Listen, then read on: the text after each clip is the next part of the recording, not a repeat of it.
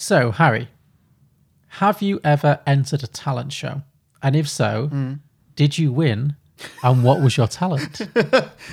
And tell the truth, please. Okay. No most handsome man stories. We've already had that one. Okay, sure. Okay. Yeah, no, I have won plenty of beauty pageants in my time, of course. On Monopoly, right? Well, you come second in Monopoly, second place in a bit. Yeah, I've got £10 for that many times. Sure. Okay. Anyway, yes, I have performed in a talent show of sorts, more of a cabaret. Oh, almost. really? Yeah. Were you in like stockings and suspenders, the whole cabaret? Yeah. I was actually in a dragged up mermaid costume. Oh, amazing. I went by the name of Eliza. Okay. And I was in an improv challenge. Okay. Tell me more. Well, there wasn't a lot to it. I had to eat a biscuit without picking it up with my flippers. Okay, so what, the biscuit's on the floor and you're dressed as a full mermaid? Well, no, the biscuit was actually on the side of my face, and I've got to kind of roll it down my face into my mouth. Okay. It took me a lot of tries, I'll be honest. I probably got through 2 or 3 packets on stage. Okay. But I can't say they were all accidental fails, let's say. What was the costume then? How did you dress as a mermaid? So I had a mermaid's tail made out of some fabric. Wasn't that great in hindsight. I had a golden shell bra and a bright red wig. Oh, that was it? Yeah, that was it. Okay. Do you still own that outfit? No. No. I've given it to my best friend from high school. I do not know what he does with it. I think it's a sexual thing. Okay, so I'm not sure. I've not asked. There's no chance of you reviving the act in the near future. No. Then, no. Oh, what a shame. What a shame. I'm sure it gets well used. Some films are fine just the way they are. Other films sometimes take it way too far. But really, how bad could it get? Let's go beyond the box set.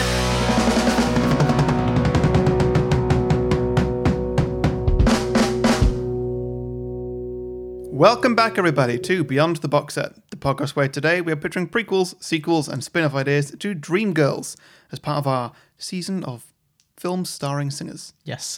That's what it is. Yeah. We'll also be pitching some drinking games and hearing from our listeners with the ideas they have posted on our Facebook and Twitter pages. But first, we're going to talk about some of our favourite moments from the original movie and catch you up with a bit of a plot summary. I'm Harry, the host with the most shouty singing voice.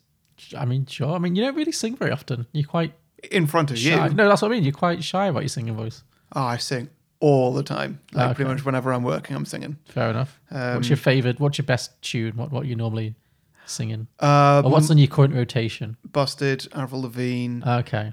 Pink. That's that sort of crowd. Okay, contemporary pop. Yeah. High class music. Yeah. And joining me as always, the host with the most chance of being secretly replaced, is John Lucas. Dare you? It's been like 5 years, Harry. If you haven't replaced me yet, then you've got no chance. Anywho. So Dreamgirls, what do you think of this then? Dreamgirls, yes. The 2006 hit starring Beyonce and Jennifer Hudson and Eddie Murphy. I had mixed feelings about this film. I didn't like it at all. Nah, well, it was your pick. You picked it. Why Yeah, did you I pick a know. film you don't like? Well, I thought I did like it. Okay, yeah. Watching it back, so I've got a lot. No. I'll be honest. I did like a lot of it, but equally, there's a lot of things in this that I would change. Yeah, I think I'm the same. It's not a bad film. No. And there's lots to enjoy and there's some really good musical numbers.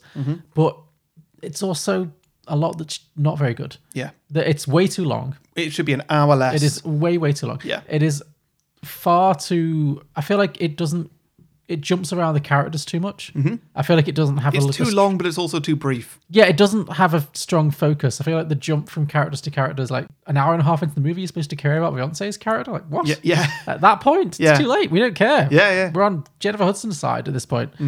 Yeah, it's not very focused. For every great song, there are 2 that are absolute shite. My God. There's some really, really bad songs in this. Yeah. There's some great ones. Like, I'm telling you, obviously, Yeah.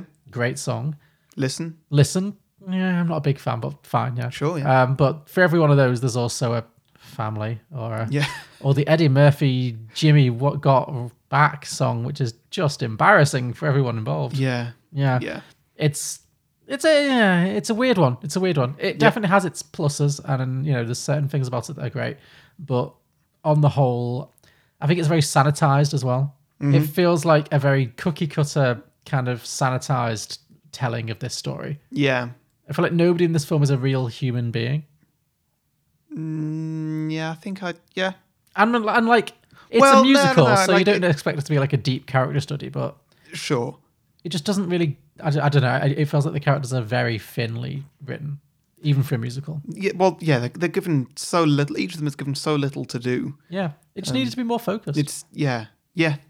I think that what this needed to be was a mini series, That could work. just like an 8 to 10 episode or 6 to 10 episode show Mm-hmm. where they just spend a bit more time on everything. Because, like, you really don't care about Jamie Foxx cheating on Jennifer Hudson No. because, like, you've seen them for a very, very short amount of time together. I meant to do the research, but I'll be honest, I couldn't be asked. Okay, well. I wanted to see if that song I'm telling you goes on for longer than they have screen time together. Ah, that's interesting. Because that song goes on for a long time. It's a long. It's the highlight of the movie, but yes, I agree. It's like a 10-minute number if you include everything that happens before and after it that is musical. Sure. And they don't have very much screen time together beforehand. Like, their relationship starts and finishes in the first 10, 15 minutes. That's what I mean. Everyone's so two-dimensional that Yeah. it doesn't really land very well. Yeah. The other thing that I noticed this time around is that it was very clear. Like, this is, I believe to this day, possibly the highest grossing film with an all-black cast. Like, there are no white characters, as far as I remember. Yeah. I think there's certainly no significant ones. I'm sure. No, there's some brief ones. There's John Lithgow and John Krasinski. Oh yeah, well, I mean, we'll get to drinking games for like random cameos, but significant. And there were the people in the music video of that Cadillac song that the white people ripped off. Oh, that was great. Yeah, Yeah. but no like significant But yeah, characters. Yeah, like literally other than that, I don't think there's white people on screen. yeah. So The which Beatles is, are mentioned once. yeah. So in that Not by sense, name. yeah. So in that sense, it's very progressive because it is an all black cast, and it's a very commercially successful movie. But one thing I noticed and is very obvious when you realize it is that it was directed, written, and all the songs mostly were written by middle-aged white guys, Great. and you can very much tell. Yeah. I mean, some of the songs, my God, like the good ones are really good. Well, you know what I really don't like about this Mm-hmm. is that it's in the middle. No, it's not in the middle. It's both of the two different types of musicals. Mm-hmm. You know, the musical which is there's music in the world. Yeah. You know, which would be like an artist singing a song, or there's musicals which are I'm very emotional, so I'm just going to sing about it as though I'm in Les Miserables. And this is both. Yeah, I know what you mean. Like, And like one of those is good in this. Mm-hmm. Like as a rule of thumb, it's not exclusive, but one of those is good and one of those is bad because when they suddenly start talk singing, that's when it gets really bad. I agree. I was going to say the same thing. That's a real problem I had with this movie too. Is that that thing where musicals are either sung through where every line of dialogue is a song. Yeah. that can work, or you can have it where that all the songs are big numbers, like The Greatest Showman. Yeah. all the songs are big, memorable pop songs, and in between they just talk like human beings. Yeah. Whereas this one, it's weird. It's like there are the big show tunes, and there's lots of dialogue where nobody's singing, and it's just like a real world scene. Yeah. And then suddenly out of nowhere, in this very awkward and stilted way, Jamie Foxx will just burst into song. Yeah. But in a really uncomfortable way. Yeah. It's weird. It's really weird. And it's done in such a way that nobody's voices are sort of hidden in the mix of the music. So No. it just makes a lot of people sound like they're really bad singers. Yeah. And like I know that a lot of these people, and you know what? I know that all of these people who are singing in this can sing. Uh-huh. But some people, like say the guy who plays Jennifer Hudson's brother, Sure. he does not sound good in this. No, I know ever. what you mean. Yeah. Because whenever he's singing, it's talk singing. He doesn't really get a number. He doesn't get a song, yeah. It's talk singing, and so there's not very much music to it to sort of back him up. And Yeah. his voice by himself just doesn't sound great, especially as he's being immediately compared to like Jennifer Hudson and on occasion Beyonce and Sure. and Jamie Foxx, who can sing to it to an extent. Eddie Murphy's got a great voice. Well, he's got a good voice. I wouldn't say he's like Jennifer Hudson level. No, but He can certainly carry you. Like, he's Yeah. great in this. Like, it's interesting. Jennifer Hudson and Eddie Murphy were both the ones who were nominated for Oscars for this. okay. But it was a real like art imitates life thing because they were both nominated for Best Supporting Actor and Best Supporting Actress. Jennifer Hudson won. But I mean, in terms of screen time, I mean, it's hard to say. This movie really jumps around a lot. But who would you say is the lead of this movie? maybe, I don't know, maybe Jamie Foxx. Like he's Possibly, he's, yeah. he's got the most screen time. Yeah, he's the one who's in it consistently because Yeah. Jennifer Hudson disappears for huge chunks of the movie. Yeah. Eddie Murphy disappears for huge chunks of the movie and dies halfway through. Yeah, but I'd say that, Beyonce's not in it that much. No, she's like really not. she's in the background from the start to the finish, but she doesn't really get a lot to do. Hmm. So yeah, maybe it is Jamie Foxx, like line for line. yeah, I guess. Hard But to say.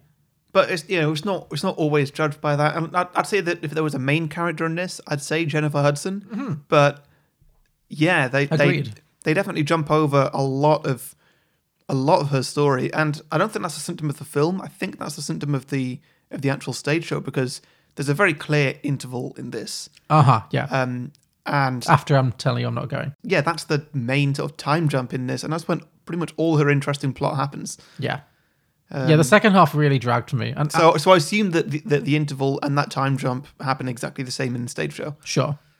I don't know. I mean, I don't know either, but I would know also that- assume it sounds like I'm telling you I'm not going is the curtain number. You can Yeah. see the curtain coming down. And Definitely, yeah. Yeah, but I know there were some differences. Like I know that Listen wasn't in the stage show. No, it wasn't. Well, that's really interesting too. This movie, like the stage show came out in like the 70s, huge hits, So they've been trying to make a movie out of this, or they had been trying to make a movie out of this for like 30 years. Never quite managed The to. 70s. That's really fresh because it was like Well, I mean, wasn't it like late 60s, early 70s that this film was set? okay, fine. So I think the musical opened in the 80s, so like 20 years, fine. It took them Okay, 20 cool. years to get it made. Right. It's still a long time. Yeah. At one point, it was for Whitney Houston. So they were building it up back in the peak of Whitney Houston's career, late 80s, early 90s. Yeah. It was going to be a Whitney Houston vehicle, and they were putting loads of money into it. Yeah. But as you mentioned, Listen is not in the stage show. It's written specifically for the film. So that hadn't happened. And when they were trying to build it around Whitney Houston, she wanted to play Beyonce. Like, because she wasn't going to play the dumpy backing singer. She wanted to play like the star. Yeah. So she was supposed to be the Beyonce role, but she also wanted to sing "I'm Telling You I'm Not Going." So she just misunderstood the film. Well, she just didn't. It wasn't that she misunderstood. I think it was more that she wanted both. Right. Okay. She was like, "I'm the star, so I should have the biggest song, Yeah. and I'm not going to be the one who isn't as good of a singer, but the one who isn't as good of a singer is the star. That's the story." So they just couldn't make it work because she didn't really get it. So nobody came up with the idea that was later came up with for Beyonce. Yeah, so clearly a similar thing happened with Beyonce when she Yeah. was like, well, okay, fine, I'll play the star, but I'm not going to Not have a number. Yeah. And so they wrote Listen specifically for the film to give Beyonce a big show-stopping number, which kind of doesn't make any sense. Does it not? I don't think so, because... I think it really makes sense in the context of the film. Yeah, no, I mean, in terms of her story, sure, it gives her a big 11 o'clock number. That's fine. But what I mean is, like, her whole plot is... Because it's basically the story of Diana Ross and the Supremes. It's a very thinly veiled story about them. And it's all about how Diana Ross never had the biggest voice.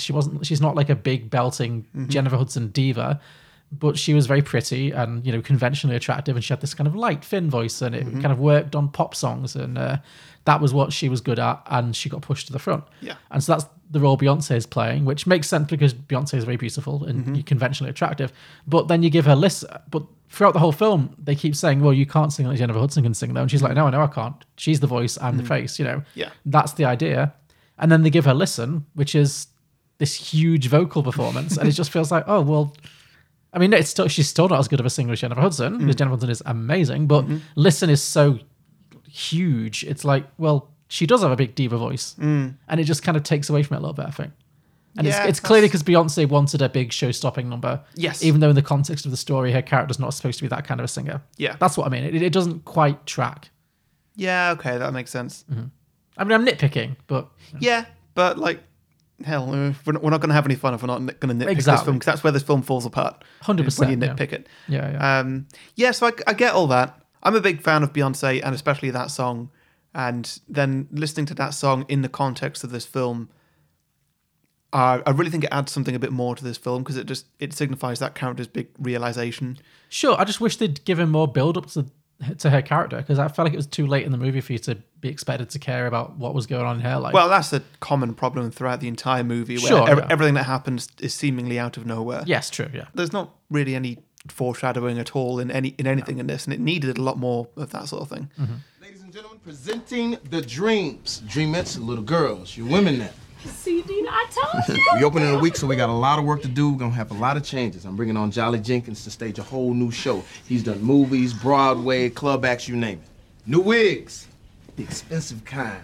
Brand new costumes to appeal to a younger crowd. And, Effie. Dean's gonna sing lead.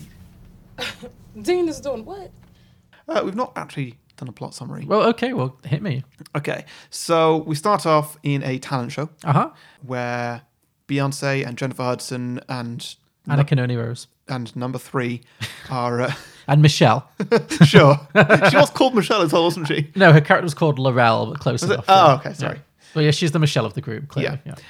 They've managed to get themselves a gig at this talent show, and they sing the house down. And the way that we're shown it, like they're supposed to be the best actor, or whatever, but they don't win. The guy who was on before them, it looks like it was rigged for him to win or something. Yeah. Well, they kind of imply that the whole music industry is very rigged in this film. Yeah, Like it's all, which is probably very true. But yeah, he's the one who's got the record label support or whatever, so he wins. So the girls are all quite disappointed by it, but backstage, Jamie Foxx comes up to them and says, like, "Hey, I can get you a gig if you're willing to sing backing for Jimmy Early, which is Eddie Murphy." Yeah. Who's like a sort of Little Richard, James Brown kind of, very sexual heartthrob R&B singer. Yeah. Yeah. Bit dangerous, bit wild. Yeah. Yeah. And Jennifer Hudson has a big problem with this because she's like, I don't want to sing backing because that's not the kind of thing that I do. I don't sing backing, I sing lead. But she's getting a bit caught up because this is their big break. Like they get to sing behind this big artist with the promise of, like a tour, which they do go on. And, it's the start of their big break. She's not up for it, but they all peer pressure her into it. Sure. And they do it and it goes well.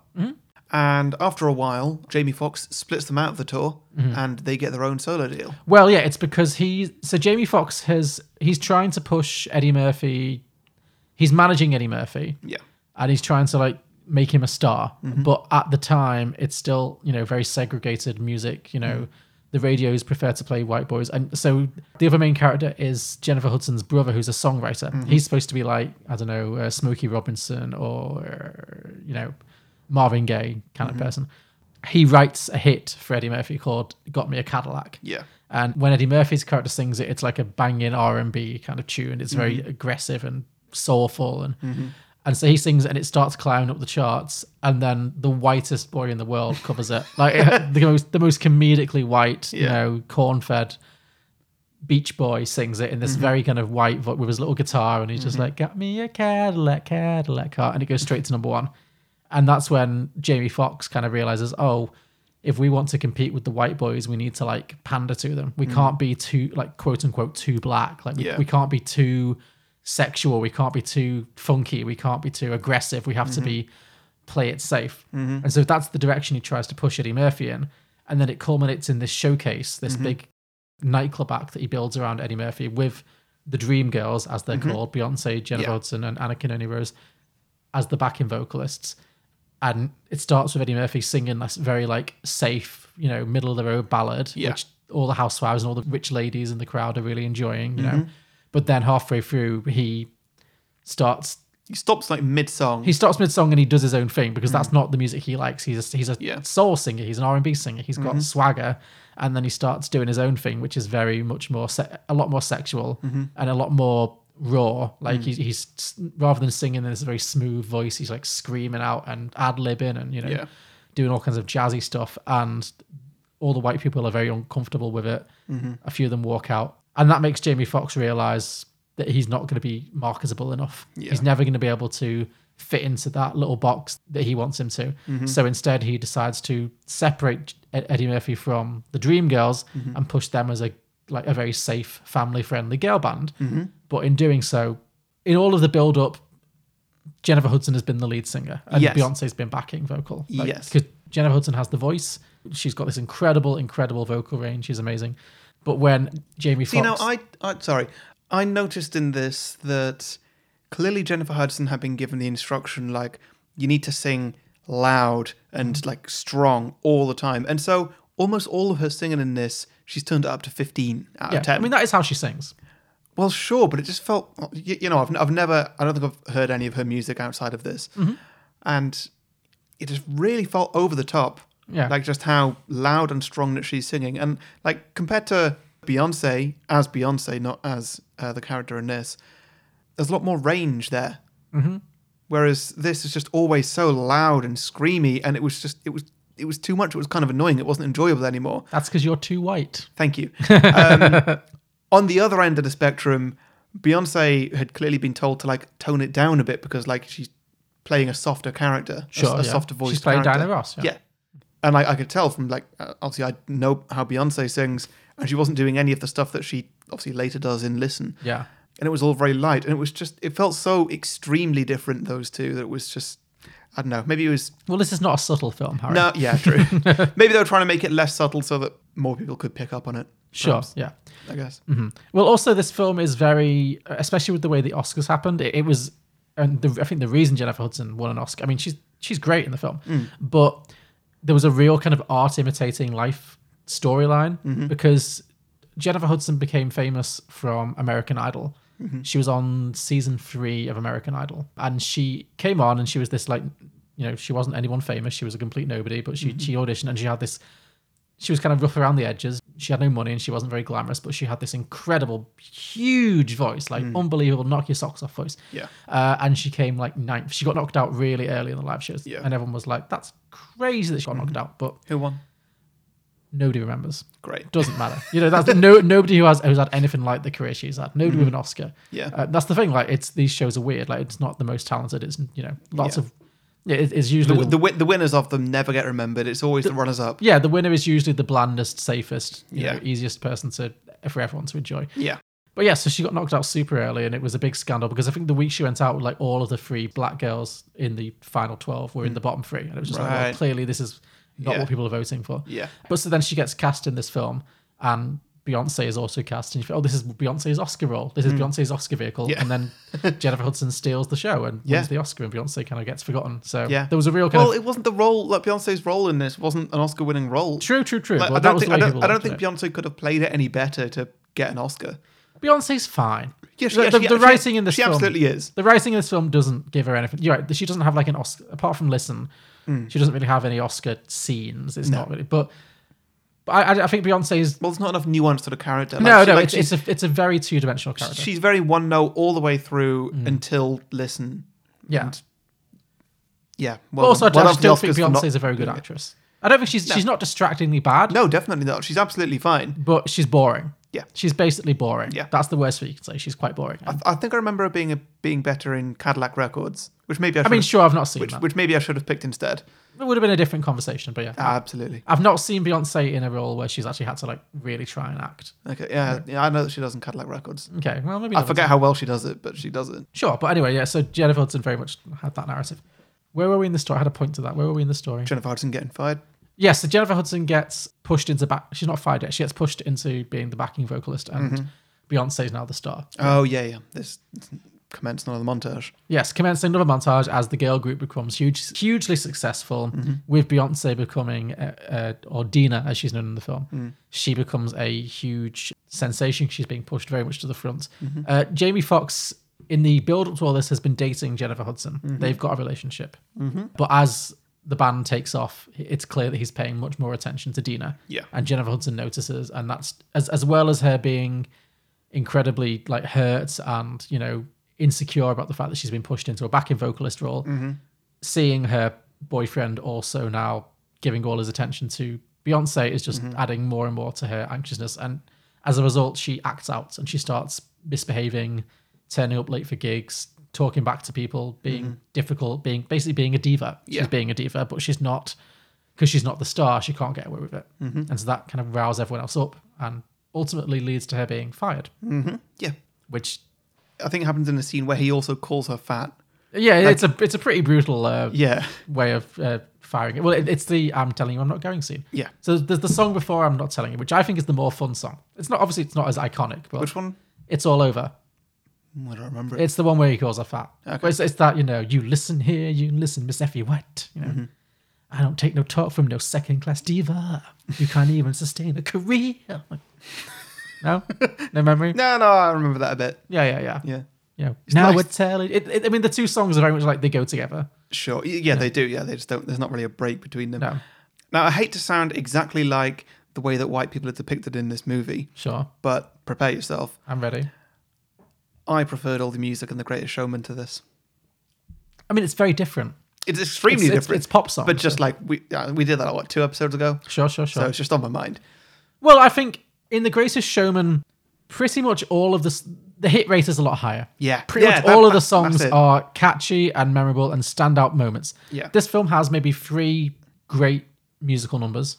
I'd say 3 attempts. 3 attempts. I don't think they're great musical numbers. Well, I think I'm telling you is iconic. I think it just is. Sure. It's just, it might not be like your favorite song, but it's like, it's so impressive vocally and it's so memorable and it's genuinely like, people are going to be singing that to the end of time, I really, no, they will, like on talent shows and stuff. It's just one of those. It's very cute. It is. I don't love it. I don't love it. It's not a song I would like choose to listen to outside of this film. Yeah. I would never like put it on to listen to. Yeah. But it's a big music. It's a big song. Until the end of time. Well, until, while people are singing songs. Okay, that I'm must not have been... saying you're wrong. It's just funny. Okay. Like you are so like you're more into that than I am than I'm into listen. Probably, yeah. But I mean, I would never choose to listen to it. But No. I'm just saying, like, it's a classic. It's it's like You're the One That I Want from Grease or something. I mean, not as much fun, but you know what I mean. Like, See, I don't think that, and I'm telling you, I don't think it's a very catchy song. it's more Like, that it's, I can't remember how it goes. It's not stuck in my head at all. And not that like Listen or something is super catchy, but I can at least remember it. I can remember it out and of I am telling you, I'm not going. No, and then what? you're the best man I've ever known. No way. No way. I'm living without you. Come on, it's all there. That was good. Thank you. Yeah. None of that will make the edit, but Ah, I miss karaoke nights. no, it is. I'm not saying it's the best song ever written. Yeah. I'm just saying The Greatest Showman is full of like very good pop songs. Yes. Dreamgirls has like 2 or 3 amazing top drawer iconic classics and a whole load of shit. Yeah. There's no like middle ground. Well, it's The the, like- good ones are great and the rest are just filler. It's that like I didn't even like all the good ones. Well, fair enough. That's fine. So, Like that, yeah. yeah. But like in other things like The Greatest Showman or Grease or many other examples, Sure. there's just so many like songs that are memorable that you're bound to like 1 or 2 of them at least. Sure.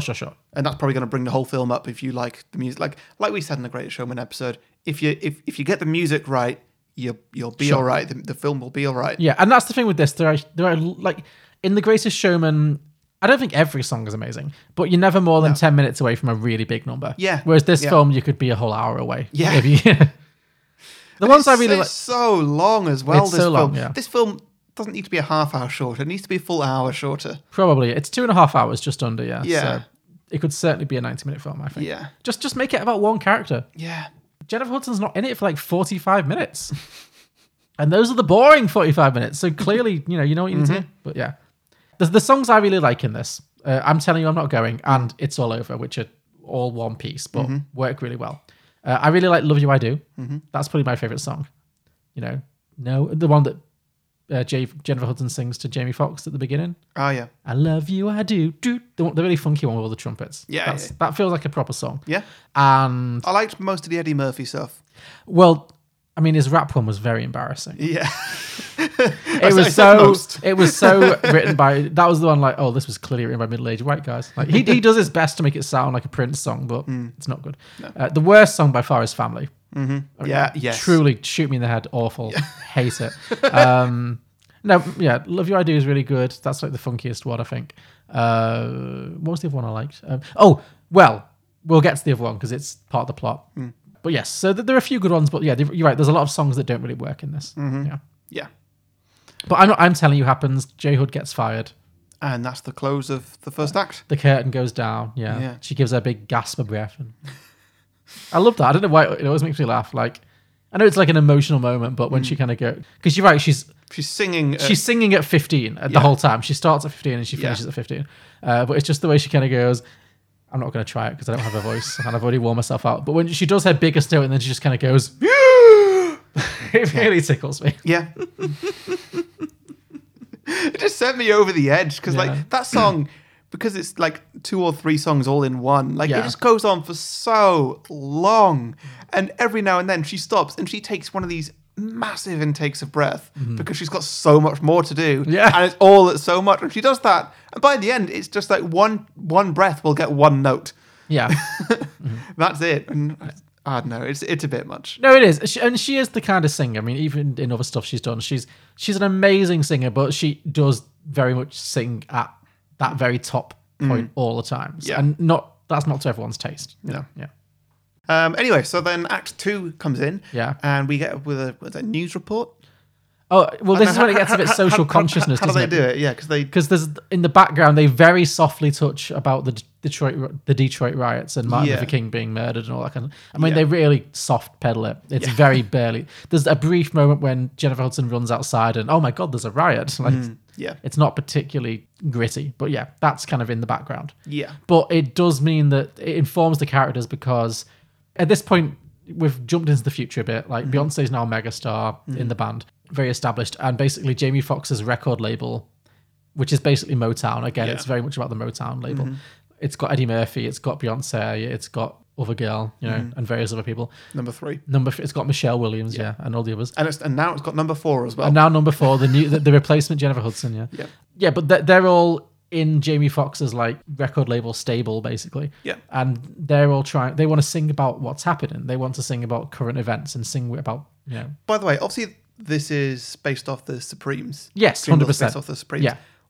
I don't know my history on the Supremes. Was there a fourth? Was there a Jennifer Hudson who got unceremoniously replaced? Yes. Is that a thing? No, 100%. Yes, there was a member of the Supremes.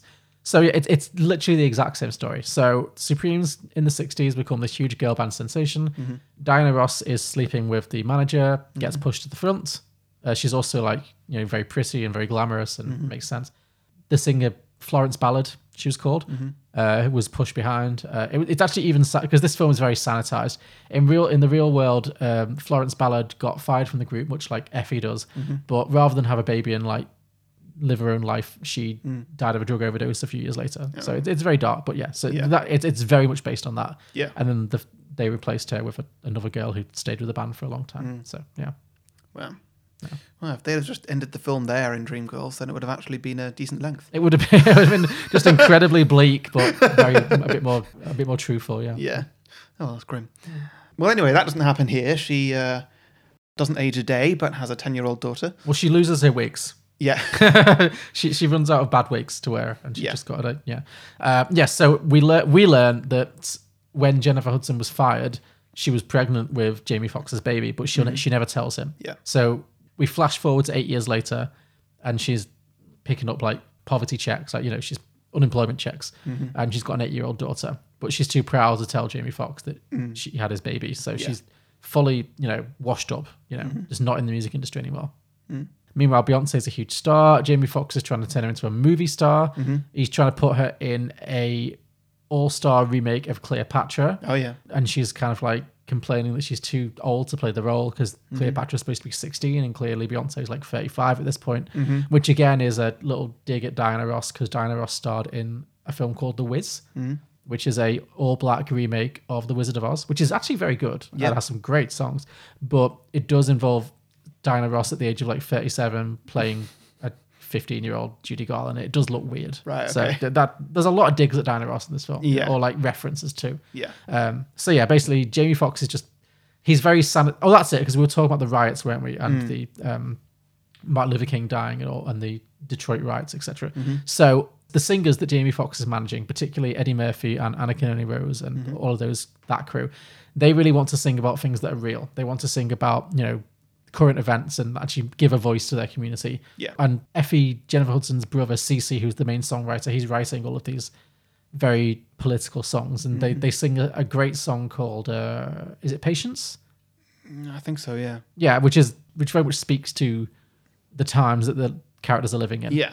And they're like, oh, this is finally this. And especially it's Eddie Murphy gets to sing lead on this song. Yeah, it's like his big number. Yeah, and like this is what I've been waiting for all this time. This is a true hit. This is Yeah. a true, not only a true hit, but like an important song. And it means something. It's going to yeah, mean like- something. Yeah, exactly. Yeah. And Jamie Foxx just like shuts it down. Yeah. He's like, no, we don't sing message songs. We sing commercial pop songs that sell records. Mm-hmm. And the fact that he's so dismissive just pushes Eddie Murphy into even deeper into self-destructive mode. Mm-hmm. We already know that he's a womanizer and he's also a drug addict. Yeah. And it pushes him into this very dark place. Like he immediately starts taking heroin just Yeah. like there and then. I mean, yeah, again, the film's not terribly subtle about this. But yeah, so he's very depressed. And then there's a huge concert tribute to Jamie Foxx Yeah. that Eddie Murphy performs at. And Eddie Murphy gets on stage and Mm-hmm. once again, he starts singing in a very commercial and safe way. And then immediately he goes full R&B star and he starts rapping. He sings this dreadful song, the Jimmy likes this, Jimmy likes that.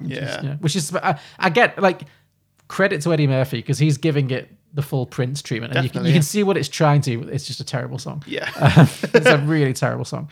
But he also pulls his pants down and he's clearly like high as a kite. And he gets fired by Yeah. Jamie Foxx for Yeah. humiliating him basically. And then That's the last we see of him. the next thing we see is he has is the newsreel that he's overdosed and died. Essentially because In the offices of Rainbow Records. in the office, yeah. Yeah. So, and also he was having a long-term affair with Michelle Williams, Number three. number 3, yeah, who had just broken up with him because of the pant pulling incident. Oh, yeah. And so she feels incredibly guilty and she's heartbroken as well. So Yeah. that plot line gets more airtime than I think it deserves. It No, either gets too much or too little. No, I disagree. It gets as much airtime as it deserves, but as a ratio compared to every other plot line, this one gets more. It gets more than everybody else. Like if it either needed to have 20 minutes more airtime or 10 minutes less. Yeah, Yeah. yeah. I think everything just needed more. Pretty much, yeah. But not in the sense that I wanted this to be a 4-hour movie. No, like I'm standing by miniseries. Miniseries with each episode being an hour on each character. Yes, Yeah. that would have worked really Well, well. not like an hour on each character, but like just giving everything a bit more time. Yeah. But anyway, so Eddie Murphy dies. Mm-hmm. In the meantime, Jennifer Hudson is pursuing a comeback in her own world. She's being managed by Danny Glover, who we haven't talked about, but No, it's he's not that important. Yeah, I didn't really know who he was. Well, he was Eddie Murphy's manager. He's like the old geezer who doesn't age at all. Well, I mean, he's like... Mm-hmm. Well, no one does. No one does, no. Yeah, he's like the granddad from The Greatest Showman. Yeah. Like he's 80 at the start and he's 80 at the end, and time just hasn't passed. Yeah. Yeah. But she's kind of pursuing a comeback, doing like very small club gigs, and she gets a gig and she sings this very empowering, ballad. And clearly she's still got the voice, but she doesn't have the confidence and Yeah. she doesn't have the connections. But after Eddie Murphy dies, her brother quits the record label CC because he's really disillusioned with the way that Jamie Foxx is running things and the way that he's like trying to keep things very commercial and not letting them experiment or be their true selves. So he quits, he walks away, and he reconnects with his sister and he apologizes for the way he didn't stand by her back in the day. And he writes her this song Yeah. called One Night Only, Yeah. which he wants to give her to be her comeback hit, and it's like his apology to her. And it's this big, soulful, powerful ballad. And he gives it to her, and she, knocks out the park, and she sings it, and it starts climbing the charts. And once again, when Jamie Foxx hears it, he's like, "No, kill it, shut it down." Yeah. He gets Beyonce to record a disco version of the song, which straight away goes to number 1. And Effie's version is buried, basically. Yeah. Now, here's my complaints about this sequence. Okay. The Beyonce version of One Night Only fucking slaps. It's amazing. Like, the Beyonce version is far superior and deserves to be the bigger hit. Yeah. It's a very, like, the Jennifer Hudson song is fine. It's a ballad. But give me, I mean, I loved this sequence. It was so funny when, like, because it's so, like, this is dirty. Like, because, Jennifer Hudson do you remember, like, Jennifer Hudson singing it very, like, one night. It's very soulful. Yeah. And then Beyonce sings it and it's like the gayest thing in the world. Like there's just like greased up, oiled muscle, pit crew. But it's like, hey, pit crew. It's basically that. Like, oh, pit crew. Yeah. It's fully a pit crew performance. Yes, it is. And I loved it. It was fantastic. But it's also a more fun version of the song that I listen to more often. Yeah. But we're supposed to think it's like disgusting that it was done in a disco style. but it actually like fully works. So what? What are you going to do? What? Well, there's a reason why Jamie Foxx's character, despite being evil, is very successful. Yes, he's very canny. Yeah, he Yeah, knows the like- industry. Yeah. Sure. Ripping music off doesn't necessarily mean that it's going to be worse. No, exactly. Yeah. So, yeah, I guess that he is doing something right, even if it's morally wrong. Absolutely. Yeah. So, and I wish the film had spent a bit more time on that, like the nuance, rather than just making him this like cartoon villain. Yeah. But anyway, so Beyonce now has the hit, and Effie's been buried again, and she's obviously heartbroken. But meanwhile, and then the film just kind of forgets Effie for a while and just spends way too much time on Beyonce. So I enjoyed the montage of her in just like all kinds of different makeup. sure, yeah. Oh yeah, when she's again, it's all Diana Ross photo shoots. It's just Yeah. like a huge. Were they Beyonce in exact positions that Diana Ross was yes, originally in? 100%. Right. It's cool. not subtle. Like, Yeah. Yeah. So I bet that Beyonce's ego was very happy with that. of course it was. Of course it was. Yes. So then Beyonce, she's still pursuing her film career. She wants to do something a bit more personal, a bit more raw. She doesn't want to do the Cleopatra movie because she knows she's too old for it and she knows it's going to be embarrassing. So she's pursuing her own performance in a kind of a grittier kind of movie where she gives a blowjob or something. That's the conversation they have where like she has to do something that she wouldn't. But that's the whole point. She wants to like break out of her clean and perfect image and be like a real actress. Yeah. And that's when she has the meeting with John Lithgow and John Krasinski, drink for cameos. But once again, Jamie Foxx gets wind of it and shuts it down for her. Yeah. And at what point does Effie come back? Does somebody die? Is it a funeral? Who dies? Well, she sings at Eddie Murphy's wake. Oh, that's it. It's when Eddie Murphy dies. Yeah. That's it. She comes back for the wake and sings. And at some point, her and Beyonce are reconnected briefly. And she admits that she had Jamie Foxx's baby. Yep. And then that kind of gives Beyonce a whole wake-up call. She leaves Jamie Foxx, records Listen as like a final fuck you kind of thing. Goes off and does her own thing. And is that the end? Yeah, that's pretty much the end. And then it ends with the Dreamgirls reuniting. They do a farewell concert. This is it. So the Dreamgirls as a group do a farewell concert. It's Beyonce, it's Michelle Williams, it's number 4, and they invite Jennifer Hudson back on stage and explain that she was one of the original Dreamgirls. Yep. She gets her moment in the sun. She gets to sing. She gets to lead while they're, including Beyonce, they're just singing backing. Just backing. J Hood gets to sing lead. It's fantastic.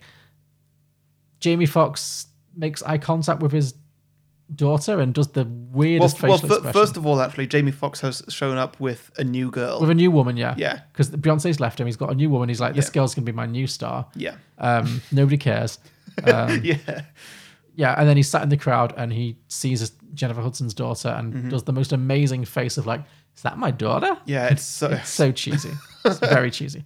But and then he goes down. He's up on a balcony, and he goes down to the floor seats where she is, and he stands next to her and just stares at her in a very creepy way. Yeah, and then like the camera looks at the daughter, and the daughter the film's supposed to be making it like she's mesmerized by seeing her mother on stage living her dream, and like the daughter's crying with emotion about it. But I'm just seeing it. I was like, Mummy, why is there a scary man staring at me? Yes, exactly. Because that's what it like. He's nothing to her. Yeah. She's never seen him before in her life. True. It's like, take a seat, sir. Yeah. I agree. A man who previously in a film said, "You'll always be 16 to me, babe." Oh God, yeah. Oh, that was hard. That was rough. But yes, that's basically where the film ends. Yeah. It ends with them triumphantly performing, and Jamie Foxx. It ends with Beyonce and the Dreamgirls triumphantly performing, and Jamie Foxx has been put in his place. It ends with Jennifer Hudson and the Dreamgirls. So yes, Jennifer Hudson has been vindicated. Yeah. Yeah. And then the credits roll. That's the end. Yeah.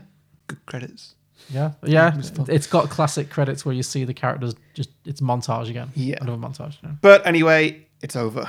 It's over. A reasonable pick. Yeah, it was all right. It was fun to talk about. Yeah, I mean, we're early in the year, but this is the worst of the year so far, I think. Oh, interesting. Okay.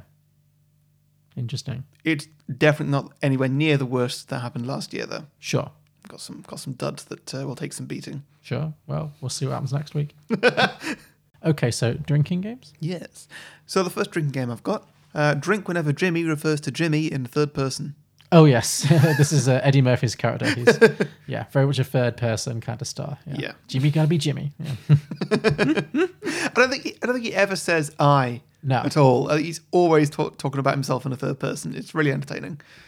Yeah, I agree. Yeah. No, he's a lot of fun. He's a lot of fun. My first drinking game is Drink for Wigs. I mean, it's a standard. Oh, but big time, yeah. This is a wiggy movie. Yeah. Like, they're working through some rough wigs in this movie. Like, they have a whole conversation about wigs At the start. at the start where they're like, oh, these wigs are terrible. We need to flip them back to front. Yeah. But then I noticed later in the movie, throughout a lot of the girl group scenes, when it's still Beyonce, Michelle, and Jennifer Hudson are supposed to be like a trio Yeah. backing up Eddie Murphy's character, I noticed that Beyonce had the best wigs by a long way. Yeah. Like, the three of them would be together, and Michelle and Jennifer Hudson, their wigs would be a mess. Yeah. But Beyonce would have like a perfect lace front that was just perfectly blended into her hairline, and she would look fabulous. It was like, even though they're supposed to be like all three on the same level, it was like Beyonce had a different wig budget. It's Beyonce. She wasn't wearing any cheap wigs. Like, No, it was clearly good time. not. I also enjoyed a lot of the fake wigs that are supposed to be their natural hair. Oh, yeah. That really tickled me. Yeah. Like later in the movie when they're like supposed to be being real, you know, when like Jennifer Hudson's got the baby and Beyonce's just like hanging out at home, but they were still heavy wigs. I didn't notice. Oh, I loved it. I've not got a very good wig dar, so I don't pick up my on these wig, things. my wigdar is supreme. It's Yeah. great. Drink whenever a new person starts singing for the first time. Ooh, okay, yeah. So a new character. Yeah, so not drunk for every song because that's boring. No, but I mean, the like whole drink film is a when musical, I yeah. didn't see Jennifer Hudson's brother having a song. I didn't expect that. Sure, here's Supreme number 4. Yeah. She's now getting a Yeah. line or two. I didn't realize she was supposed to be a character. Sure, Yeah. yeah. Well, that's definitely ties into another one of mine, which is drink every time Jamie Foxx starts singing and you zone out. Because he gets all the worst. So I mean, Yeah. Jamie Foxx, like, very good singer. Don't get me wrong. In his own life, obviously, you know, Yeah. great singer. But in this film, he gets all the worst numbers. Yeah. And he is definitely like, we are a family united like a tree.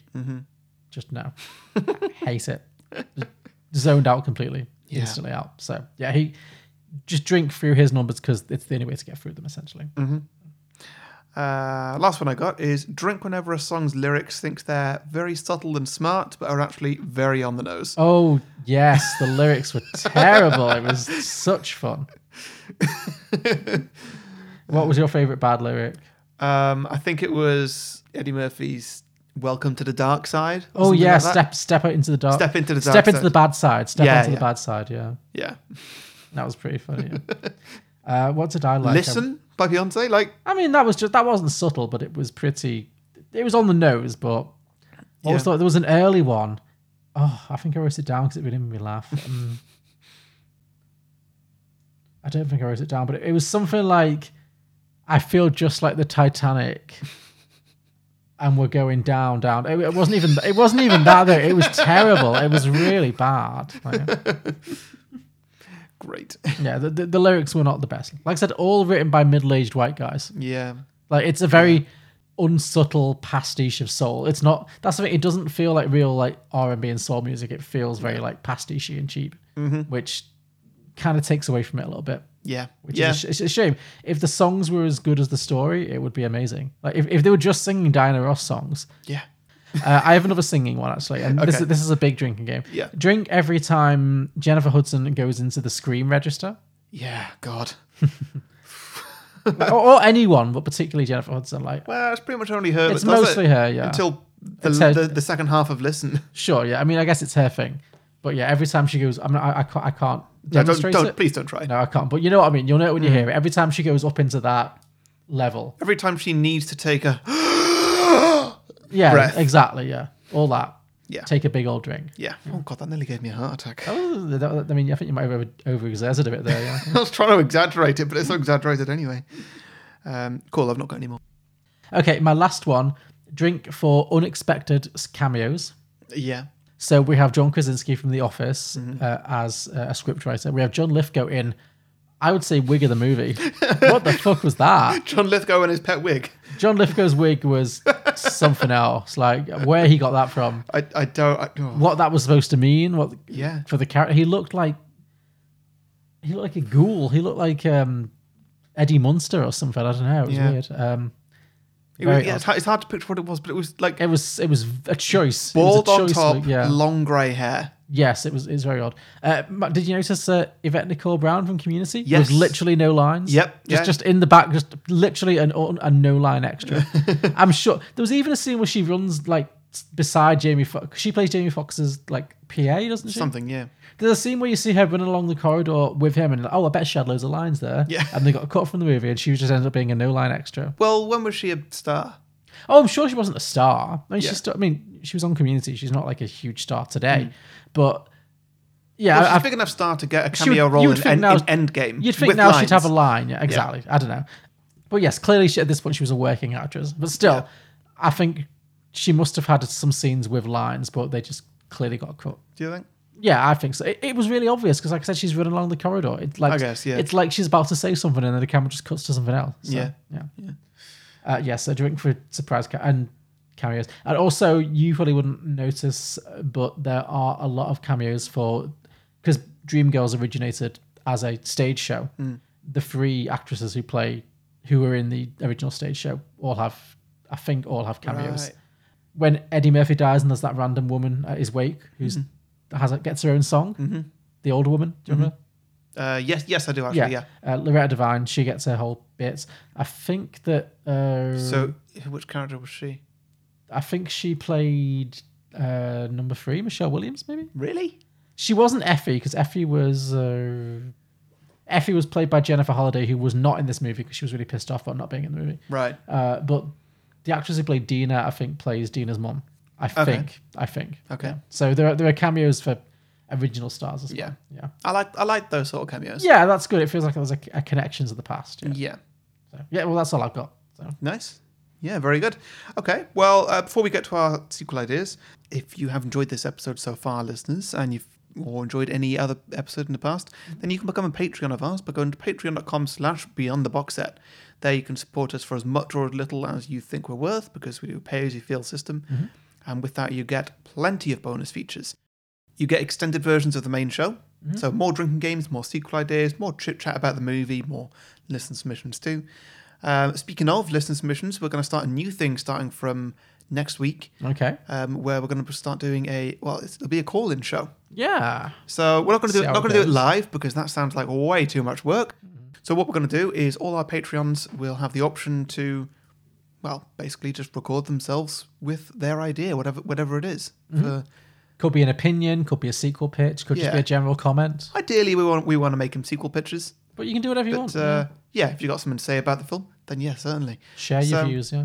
Yeah, just because it gets a bit boring just being me and John talking all the time. So try and add many other people to the mix. Sure. But hey, it might make for a really good segment at the end of the show, or who knows, maybe it'll crash and burn. We'll give it a But, go. If so, you'll never hear about it. Yeah. So yeah, all that is going to be available at patreon.com/beyondtheboxset. Indeed. Let's see, Alex. What do you think of Jaws, which is at 97% Rotten Tomatoes? I find it to be anti-shark propaganda. What do you feel about the Entourage movie, which is at a meager 33%? I think they finally got Hollywood right. How about It Follows, 97%? Worse than your parents giving you the sex is evil talk. How do you feel about Juno, which is at 94%? That would be a movie that celebrates a teenage homewrecker. How about Bewitched at 25%? Best television adaptation ever put to film. How do you feel about American Hustle at a towering 93%? Overwrought awards bait. Righteous Kill, 19%. The movie that Michael Mann wishes he had made when he created Heat. Sounds about right. I'm Julio. I'm Alex, and we are the Contrarians, As you can tell, our thing is that we rage against the Rotten Tomatoes machine. regardless of what we really feel. Find us on Apple Podcasts, SoundCloud, Stitcher, TuneIn. Facebook, Twitter, we're everywhere. This is all Cool. Now moving on to sequels. Okay. So I've got 2. Do you want me to go first and last, or what? It's up to you. How do you want to do it? Are they both of equal length? Ish, yeah. Fine, do one, I'll do one, then you do one. Well, I think both of these I came up with the title before the plot. Sure, okay. Always a recipe Yeah. for success. Sure. So this one's called The Nightmare Boys. The Nightmare. Oh, I see. So the Dream Girls, the Nightmare Boys. Okay, carry on. Is it like the Jersey Boys? No. Okay. No. Why would you have seen that? I don't know what that is. No, fine. Carry on. So Jamie Foxx is a few years later. He's still always pushing for that new sound. Okay. He wants something that's going to really make him like huge. He comes across this small group of 4 teenage boys who are doing a barbershop quartet gig. Oh, okay. Interesting. And so, yeah, he listens to them for a bit, and they've got really great voices. They've got some light choreography going on as well, just a little bit. And he's like, okay, there is potential in this group. Okay. They've got it. Well, they've not got it yet, but they could have it. They've got potential, yeah. Yeah. So yeah, he employs them, and they released their first single. Still in What year is this, sorry? this is late 70s. Okay. So he's thinking like, okay, 80s are coming, new decade, new start. Like Right. we're gonna take the 80s. And so their first single, it doesn't do well. It's the late 70s. Nobody wants a barbershop quartet. No, that genre has been and gone, yeah. Yeah, retro has not been invented yet. This is not it. Okay. So he decides to reinvent them completely to try and create an entirely new genre of music. Interesting.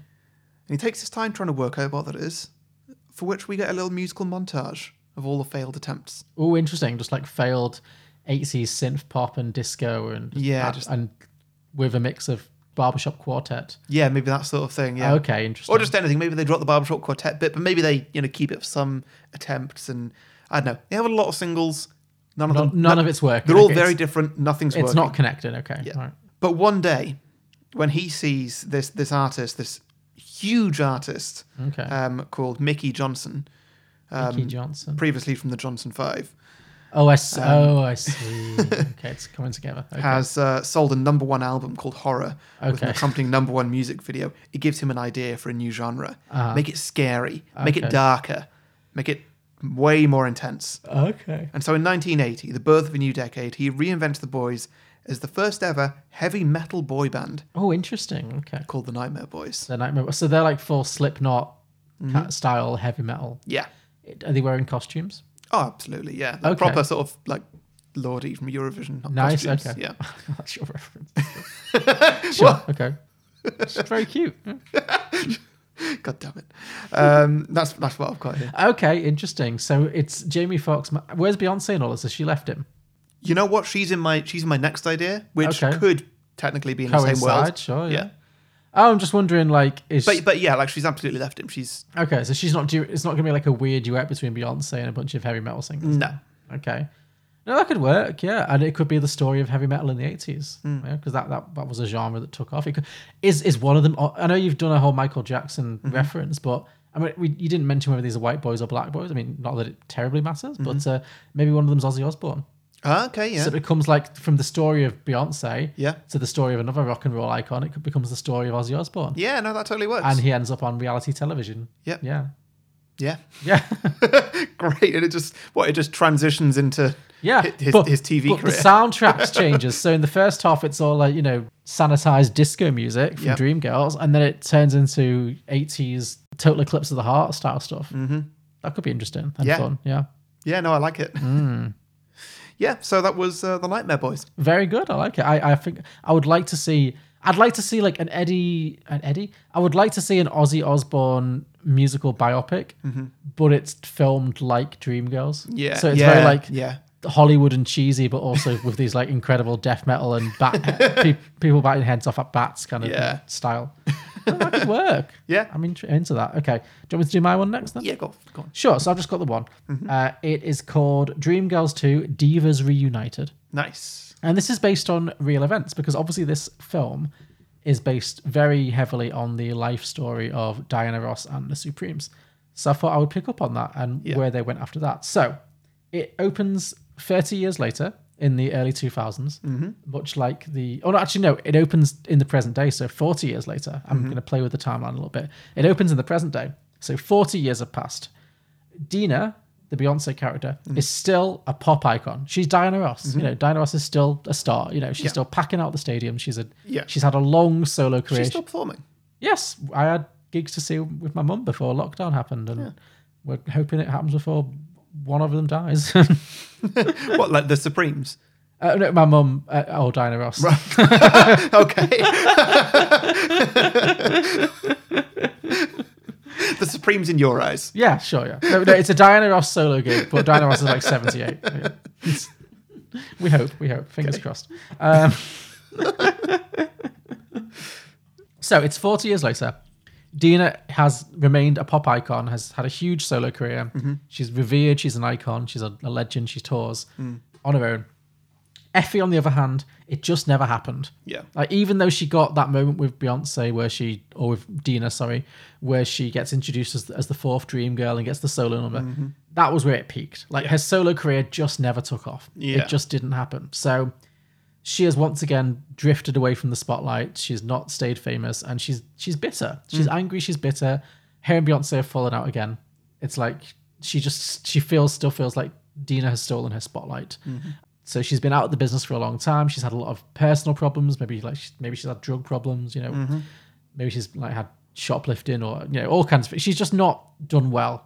Time hasn't been particularly kind to her, and she's kind of fallen out with everyone. So she's very much estranged from the group. But also Laurel, the Michelle Williams of the group, Anna Canoni Rose, they've also drifted apart. She's not really part of the group anymore because she, at some point in like the 80s or 90s, after Beyonce had gone solo and the group had kind of faded away a little bit, she wrote a tell-all autobiography about her life with the Dreamgirls as like the Michelle of the group, as the third wheel. Yeah. Talking about how Dina basically stole the spotlight and also talking about how Effie had, been a diva and had misbehaved and had caused problems, but basically throwing them both under the bus a little bit. And so both of them were really mad at her for doing that. And so all three of them are basically, now they're all completely not friends anymore. They're just completely splintered, different lives. So that happens. So they're splintered. But then we open this movie with all that. We have some backstory about how they don't speak anymore. But the main event that opens this movie is that Jamie Lee Foxx's character Curtis. It's because Jamie Foxx, Jamie Lee Curtis. It's all in my head. Jamie Foxx's character dies. Okay. He's dead. Good. Just of old age, whatever. He dies, and because he's like the Berry Gordy of this film universe, he's like this huge musical mogul who's created all these stars. For all his flaws, he did create all these stars. He gets this massive like Hollywood tribute concert, which is like a big TV event. And this is based on an actual show that was on in the year 2000 called VH1 Divas Live, which was a celebration of pop divas, and Diana Ross and the headline and Diana Ross and the Supremes were the headliners. I can't speak, I'm sorry. Diana Ross and the Supremes headlined this gig. So her ex-husband is dead.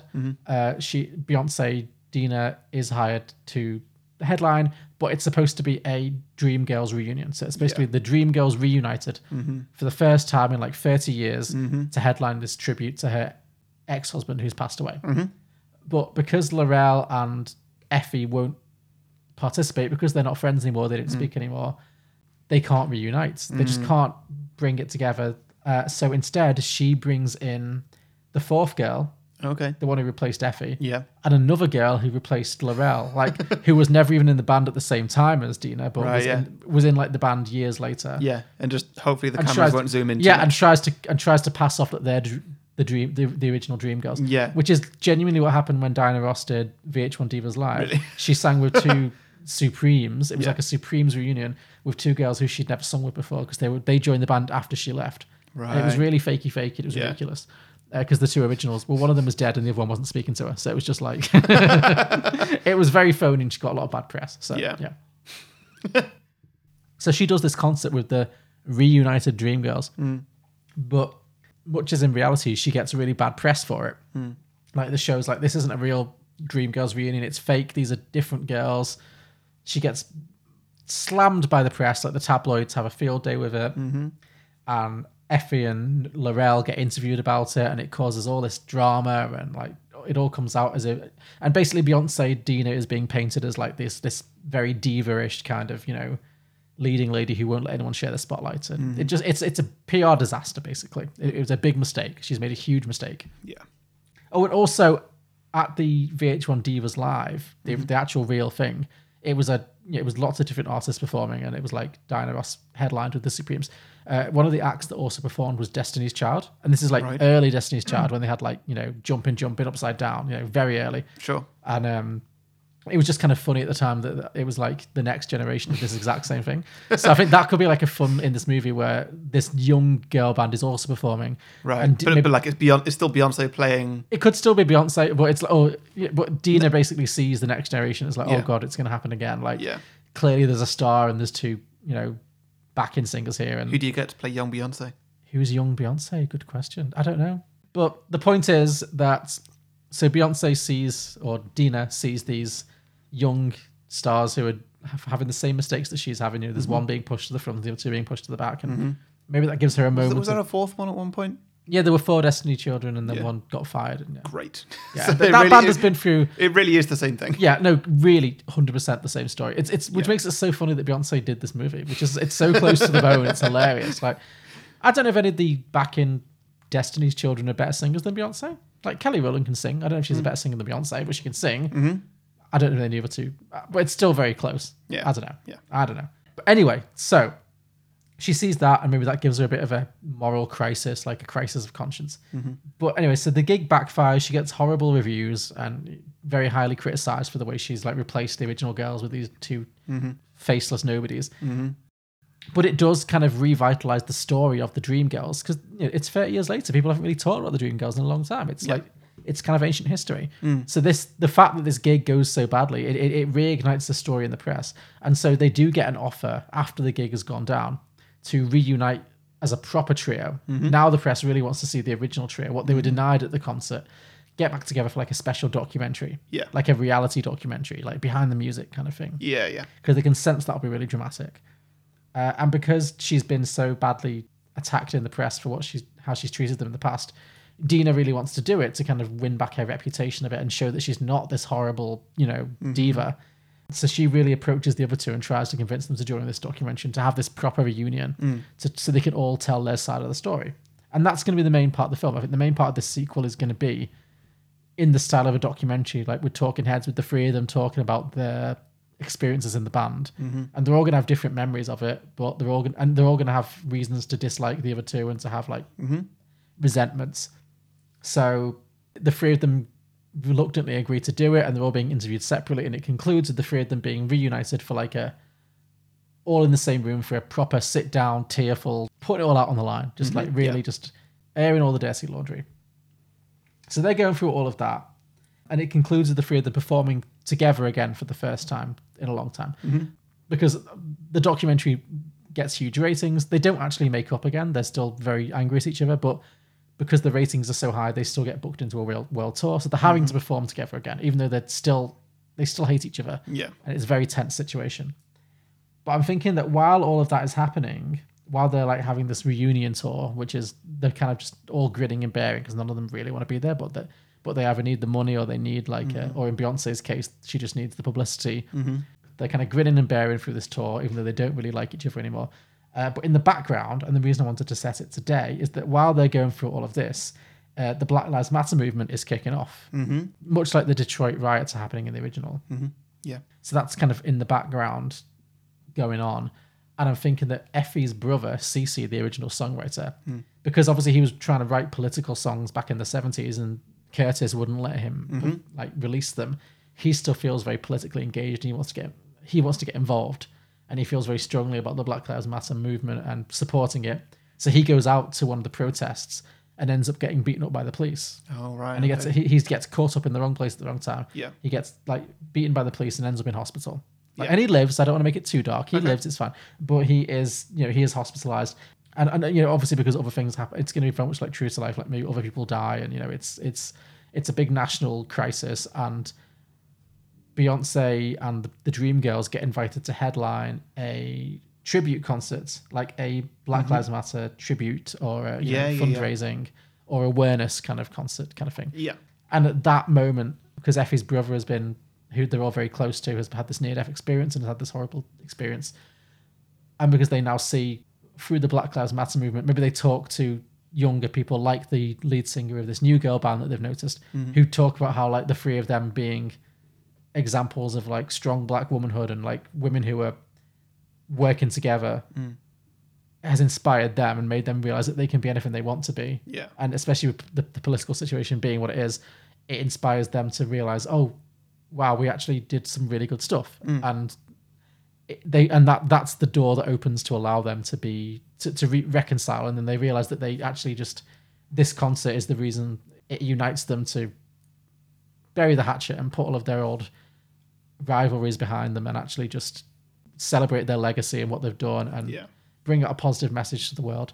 And so it ends with a triumphant reunion concert where they actually do get along and they all like hug it out at the end and they all get to sing lead a little bit. They properly, they share it equally. They decide, fine, after all these years, they're all going to get their own in the spotlight and it's going to be a really positive, inspirational ending and the credits will roll. Nice. That's it, yeah. So that is Divas Reunited. Dreamgirls 2, Divas Reunited. Yeah, that's good. I really like the way you did that. Yeah, thank you. Yeah. I was wondering how dark it was going to get towards the end there, but No, I didn't want to make it I think depressing. you just skated along the I didn't want to make the right it line for it. Yeah, I didn't want to make it super bleak, but No, I wanted it to be like relevant to the times. I was thinking, Yeah. how could you make a Dreamgirls sequel make sense today? And I think that'd be a good way to do it. Yeah. Yeah. So my second idea is called Dreamgirls 2: The Awakening. Oh, interesting. Is this a horror movie? No. Okay. I'm bored then. So shortly after leaving Rainbow Records, Sure. Dina becomes aware of a small artist known as Diana Ross. At the same time. Yeah. What is Dina older than Diana Ross or about the same age? Or? They're about the same age. So aren't is they? Diana Ross not a star yet? She hears one of her songs on the radio and notices a lot of similarities to her own songs. Okay. Thinking that Miss Ross has ripped her off, she gets in touch with Danny Glover, the closest thing she has to an agent right now. Sure. And he tells her that he's also just discovered her music. So is Diana Ross like the biggest thing in the world right now, but it's like it's happened overnight? Or is she kind of up and coming? Yeah. So, like, they're baffled by the fact that they've never heard of this person or the Supremes, who are apparently a thing, Okay. even though they've got a very successful decade-long career at this point. Right, okay. So is this like a mystery? Yeah, It's like a alternate universe weird scenario, yeah. Sort of, yeah. So, Okay. Danny Glover gets in touch with Jamie Foxx and confronts him about the whole thing, just like, what is this? Mm-hmm. How have you not noticed that, like, there's this Diana Ross, there are the Supremes, they're so similar to Dina and the Dreamgirls, like, Yeah. What have you pulled? Yeah. yeah, how have they managed to copy this? Yeah. That we've done, this original idea that we've done. How have they copied it and got away with it? How did you let that happen? Sure. So Jamie Foxx admits that he's been controlling all the music that they had access to, but now that they've left his record, he's unable to do it. Oh, so Diana Ross was always a big star, but Yep. Dina was never allowed to hear her music. Yes, Interesting. It's one of the reasons why he actually married Dina. She was stupid? No, so that he could make sure that she never actually heard a Diana Ross song. I mean, that's And- impressive. How is that possible? I don't know, just go with it. Okay, sure. So she's never been allowed to listen to she's never been allowed to listen to the radio or like talk to other celebrities. Maybe we get like a little flashback montage of him just like frantically like changing radio stations or like causing a power cut or something. Yeah, or, I really like the idea that he's created this alternative reality that's like it's like the Truman Show. He's keeping Yeah. it trapped in. Yeah. Yeah, so like she doesn't realize that that's happened. Uh-huh. That she's never heard of the Supremes, never heard of Diana Ross, and they've got basically the exact same careers. Sure. And so like, sure, Dina has had, or Dina or the Dreamgirls, I forget which, had like a number one every year for 6 years running or something. Sure. Yeah. But they weren't aware that like a month beforehand, the Supremes hadn't had a number one with a very similar song. Oh, so They're basically a cover band. So in the real world, are Dina and the Dreamgirls seen as like a lazy, cheap rip-off? They're not like the biggest stars in the world they think they are. Yeah, sure. They're and like- like their number ones are all happening at like, I don't know if there's like an off peak in the year. Sure. It's like Diana Ross and the Supremes, the Spice Girls, and Dina and the crew with Atomic Kitten. Is that what we're saying? Yeah, sure. Yeah. They're a bit more low rent than they think they are. Yeah. Sure, okay. That was a very British reference, Atomic Kitten. Like, Spice Girls, you'll get American listeners, but Atomic Kitten, I don't think they really translated, but yeah. So yeah, and also apparently every time the Motown label got in touch with Rainbow Records with a cease and desist, yeah, sure. Jamie Foxx paid the mob to threaten them. Oh, wow. Because that was brought up in this film, wasn't Yes, it? that like, was a whole thing that he was in with deep the mob. in with the mob. Okay, interesting. That's what the mob was doing. Okay. They were threatening Motown, just saying like, no, don't you do that. Could it be that he's actually very much inflating Dina's popularity and like Quite possibly, yeah. faking out, paying for fake charts that say she's number one when really she's at number like 72. Paying for lots of people to pretend to make a people- film around her. The whole thing is an illusion. Yeah. She didn't win an Oscar for Cleopatra. She won an Oscar. Yes, exactly. It's all fake. He's created a completely phony reality. Okay, Yeah. interesting. Yeah, so then Danny Glover and Dina, they go around all the other Rainbow Records acts and tell them that all of their careers are rip-offs. Oh dear. Another montage, of course, but I'm going to go on for the example, they go to Mickey Johnson, the Michael Jackson, the yeah. artist who brought us horror, Yeah. and they introduce him to Michael Jackson, Oh, who no. he's never heard of before now, How traumatic. and tell him that his band, the Five Johnsons, is just a rip-off of the Jackson 5. Five Johnson. What a name. What a band name. Mind blown. Yeah. So yeah, it's the end of Rainbow Records. Sure. I'll be honest. All the lawsuits are finally caught up on them, yeah. When the acts cotton on that, like, oh my god, I don't have a career. My career is fake, and it's just making Jamie Foxx like some money. Yeah. Not even as much money as whoever owns Motown. So yeah, when that happens, everybody leaves. But born from its ashes is a new type of music, and with it comes a new label, and it's called Faux-Town. Faux-Town, okay. Spelt F-A-U-X. Yes, I picked that up. Yeah. Cool. And it's a record label for cover bands. Okay. All these artists, they keep their names, Mickey Johnson and whatever else, and Sure. they just keep doing what they're doing, really. So they become like big in- hits on the Butlin circuit. Yep. Yeah. Okay. Yeah, basically. And that's just the birth of cover bands. Oh, interesting. Okay, so they accidentally, without realizing it, they've invented the concept of the tribute act. Yeah. I like it because that is in itself a very lucrative industry. But I like the Yeah, idea yeah. that they thought they were originals, and so the mid-movie drama is that they are very upset that they thought they were big stars and they're not. But then they realize they can still have careers. They just have to accept that they're a cover band, and that's okay. That's its own living, and it's a respectable one. Absolutely. I like it. That's Faux-Town Records. Faux-Town Records. Yeah. Love it. Very good. Really happy when I came up with Faux-Town. Yeah, that's good. Have you ever seen a tribute act, like a notable tribute act live? No, I don't think I have, actually. No. Maybe. I don't think I've ever I been might have to seen the Stereophonics, but it might not have been them. You think it might? You can't tell. I mean, yeah. Who can say? Yeah. I love a tribute act name. Yeah, oh, they're the best. I love that name. I never saw them live, but I was in Hebden Bridge once, just like on a day out, and I saw a poster for a Bon Jovi tribute act called By Jovi. It made me so happy. That's great. Yeah, I love a tribute act name. Yeah. I've seen Blue. They were basically a tribute act of themselves. Pretty much, yeah. If you stick around long enough, that's what you become. Yes. Yeah. Cool. Okay, shall we move on to listener submissions? Of course, yeah. Yeah. So, I've got a few this week. Adam Capitano said Nightmare Girls. Great. Yeah, I guess somewhat similar to your first idea, but Just flip it around. yeah, Dream Girls, Nightmare Girls, yeah. What would Nightmare Girls be like? Either a heavy metal band, like you've said, Yeah. or maybe it's just, well, the next idea might explain that somewhat. Okay. The next one is from Dennis Fanning, and Dennis Fanning says Dream Girls 2 Dream Warriors, Oh, okay. which is Nightmare on Elm Street.